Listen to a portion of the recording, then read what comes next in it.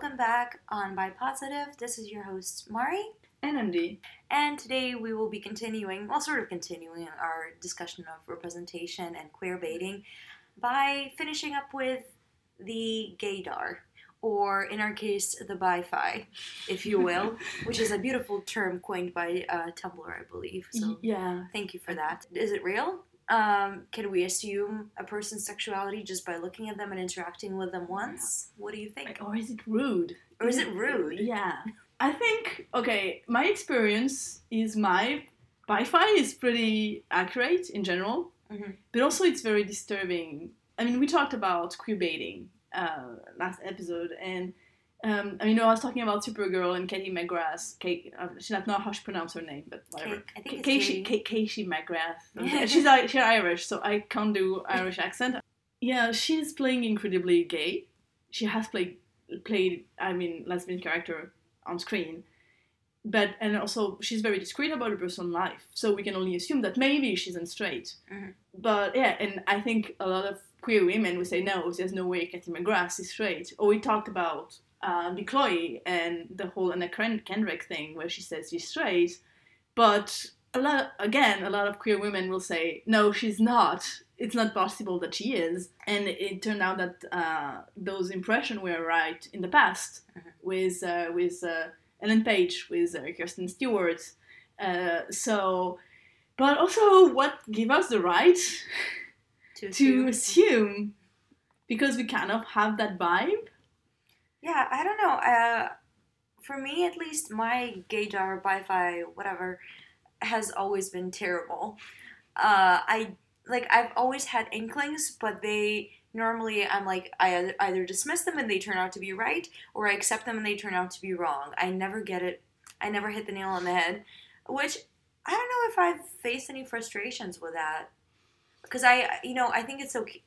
I don't think it's okay, but I think it's better to assume internally and then check with a person rather than be like, oh, you're gay. Yeah, no, the worst thing is to out them. But it's a lot about respecting identity building. Yeah. I can say that I had the experience in being on the other side.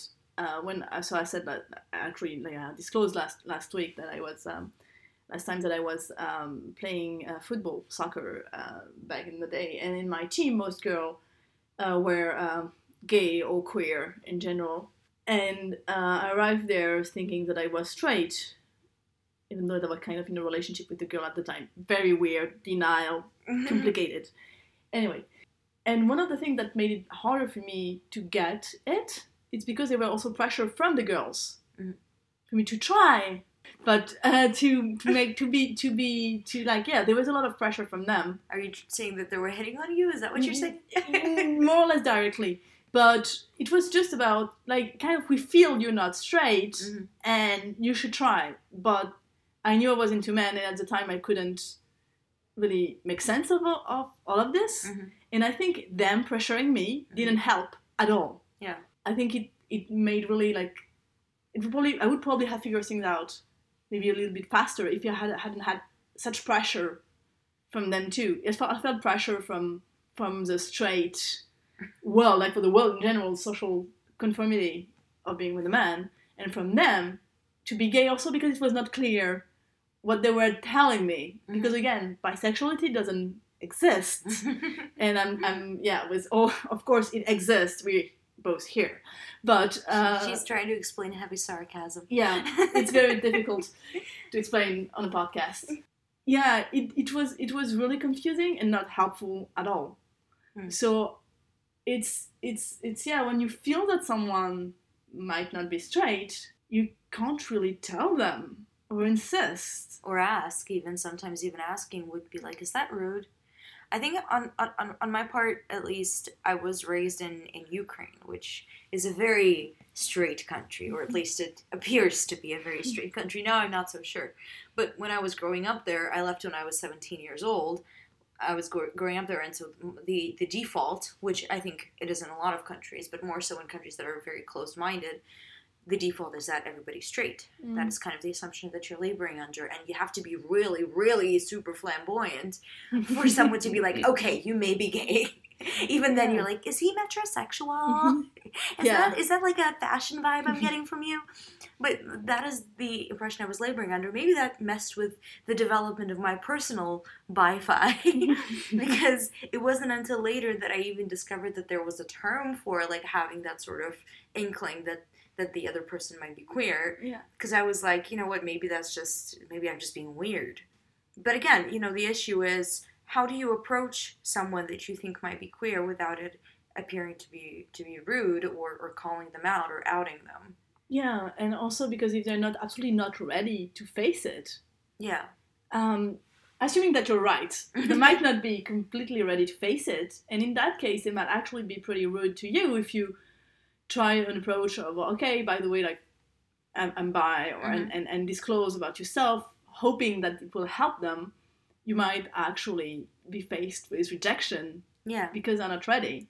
And that's the issue, you see a lot of these stories on Tumblr where it's like, I just came out to my parents and my mom was like, oh, I already knew.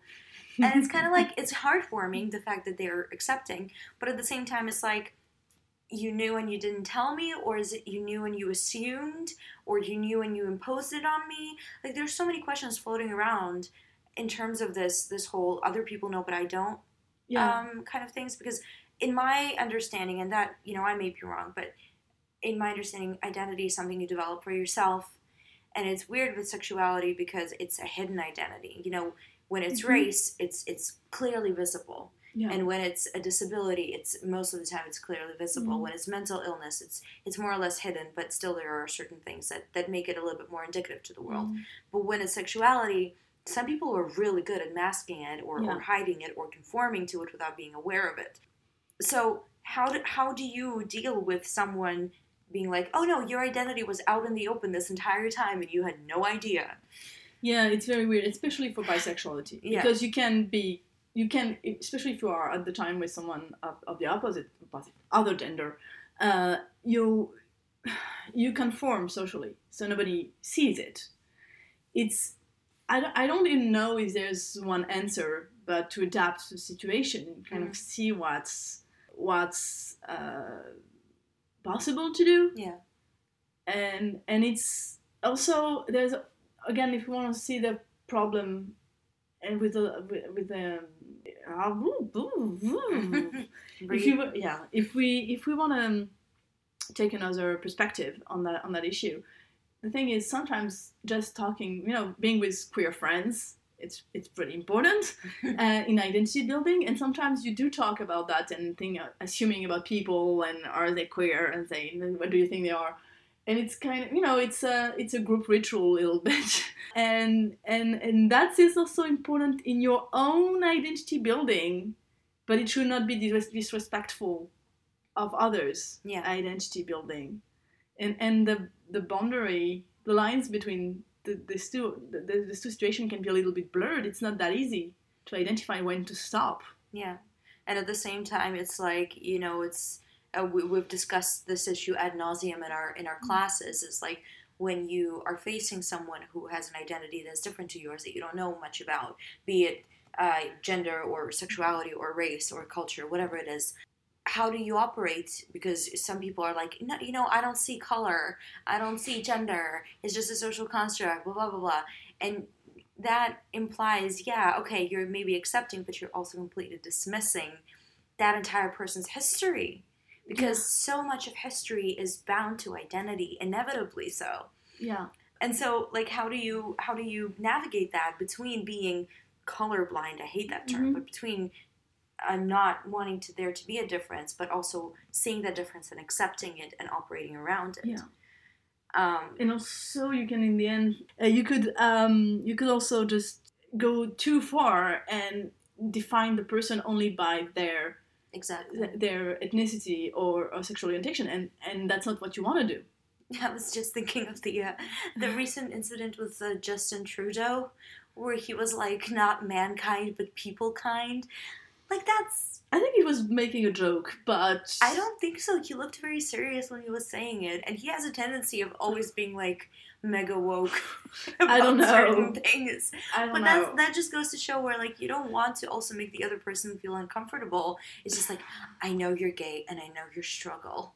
Yeah. No, you don't know my struggle, honey. Yeah, no, you don't know, but it's, yeah, I think it's just about balance again, and finding the right boundary, and that's when, you know, we're working with for us working with LGBTQ clients.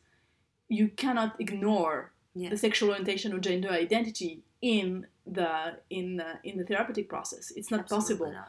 It would be a mistake to ignore it. But if the client tells you that they don't want to work on it, or it's not a priority, or it's not what their issue is, you have to go with what they want to work on. Yeah. You're not ignoring, but you also have to prioritize what the person wants to work on. And I'm pretty sure, in the end, when it comes to a bi-fi or gaydar, it's probably the same thing, is that even though you know, or you think there might be something, if the person doesn't give an indication that they're ready to discuss it, you should respect that. Yeah, and I think also for us as therapists, it's a little easier because we're actually required to ask those questions. We're required to ask, what's your sexuality? What's your gender identity? You know, some people may choose not to answer, but most of the time, we will know the answer. In our work, in our personal life, we don't go around asking people. That's the one rude thing like, I was talking about. Hello, my name is Mari. What's your gender identity? I mean, of course, if you're meeting someone, you can ask them for their pronouns, which is the polite thing to do. Yeah. But you're not going to browbeat them about their sexuality. Yeah, and also in straight space, if you do that, it's not necessarily weird. Yeah. I can't even imagine like being in a room full of straight people and walking, like cis-het people, and walking up to them. What's your pronouns? They're going to be like, say what? Because they're completely unaware of the fact that people may use pronouns that were not assigned to them at birth, or they may choose alternative pronouns. And also, the whole issue with pronouns, of course, is the language issue, which we won't get into that. Yeah, because it works in English, but it works in English, but it doesn't work in a lot of other languages, namely French and Russian and Ukrainian and a lot of languages. Yeah. But there's one thing that I wanted to ask to put a lighter spin on the subject to finish up. Do you think, at least in your experience, is it easier to assume the sexuality of someone that you've known for a long time or someone you've just met? Oh, that's a good question. Because, like, the reason why I'm asking is I was just thinking that I could not for the life of me assume the sexuality of any of the people I grew up with. Like, right now, for me, that would be impossible. Yeah, because you get kids together. Exactly. And I think that having grown up together, I can't even think of them as sexual beings. Yeah. In general. It's like, you have sex, it's weird. Yeah, I think it's, when it comes to people you knew as a kid, it's a different thing. Because you have a different perspective, and people you have known your whole life, you can't be objective enough. Yeah. Then people that you've known for a long time, but in your adult life, it's much easier. Yeah. And then sometimes people you've met, sometimes it's very obvious, and not because just of stereotypes. Sometimes, for me, there's this impression that, oh yeah, honey, you're not straight. But I'm not going to tell it. I'm not going to talk about it. Yeah. I'm just going to keep the information for myself and see if I'm right. And generally I am. Mm-hmm. Okay, that's interesting, because it's kind of like, you know, you've known this person your whole life, you know their life story, but still you don't have enough information to go off of to assume their sexuality, versus you just met this person and you get this vibe and that's enough for you to go on. It's like a weird kind of flipping the whole... It's also, you know, it's not just about sexuality. Let's be honest. We have some people you just met, or you've known that not for that long, but you really click with them, and you get them, and other people you've known your whole life, knowing your family, and you still don't understand at all how they function, and it's mutual generally. It's like, those are strangers that I've known all my whole life. True. So, makes sense? Yeah, I guess. I don't think I would ever be able to safely assume the gender or sexuality of anyone in my family. Even if, like, I know that most of them are straight and cis. Yeah. But, like, what if there's something else going on? But I would never be comfortable enough to ask them or, like, even discuss that. No. Or think about it, actually, because, ew. I'm just saying it's like this weird thing where, you know, there's this whole theory of how you meet someone and you slowly penetrate, for the lack of a better word. You penetrate the layers of their being, and you get to the core of like what makes them a person, and you unpack them. It's like an onion, basically. Yeah. But with sexuality, there's a lot of things that you assume, and I don't think it's necessarily stereotyping, like you said. I think it has to do with just having a vibe. And stereotypes sometimes are useful because sometimes people use stereotypes to communicate about themselves. That is true. I mean, I do have a bunch of buttons on my bag that scream queer, so... It's literally written.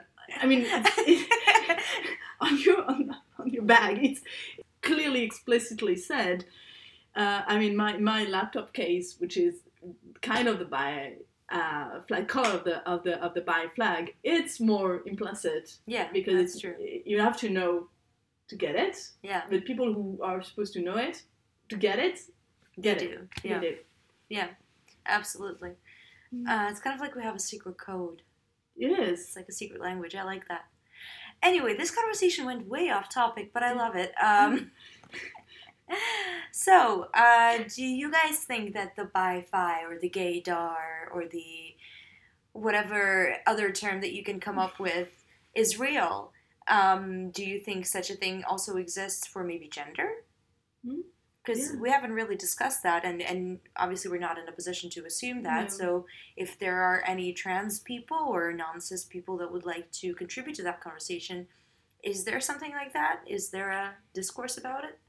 According to one person I've talked to recently, a trans person I've talked to recently about that, they were telling me that yes, when they came out as trans, another trans person told them, oh yeah, I knew, I've known for a long time, and I was waiting for you to come to the realization. So probably there's something that there too. That's interesting. All right, well, you guys let us know what you think, and we will see you next week. Meanwhile, subscribe to us on Twitter, bi_positive, and on iTunes and SoundCloud and Google Play and basically any other everywhere platform. We're everywhere. Bisexuals are everywhere, which is how it's supposed to be. We'll see you next week. Bye.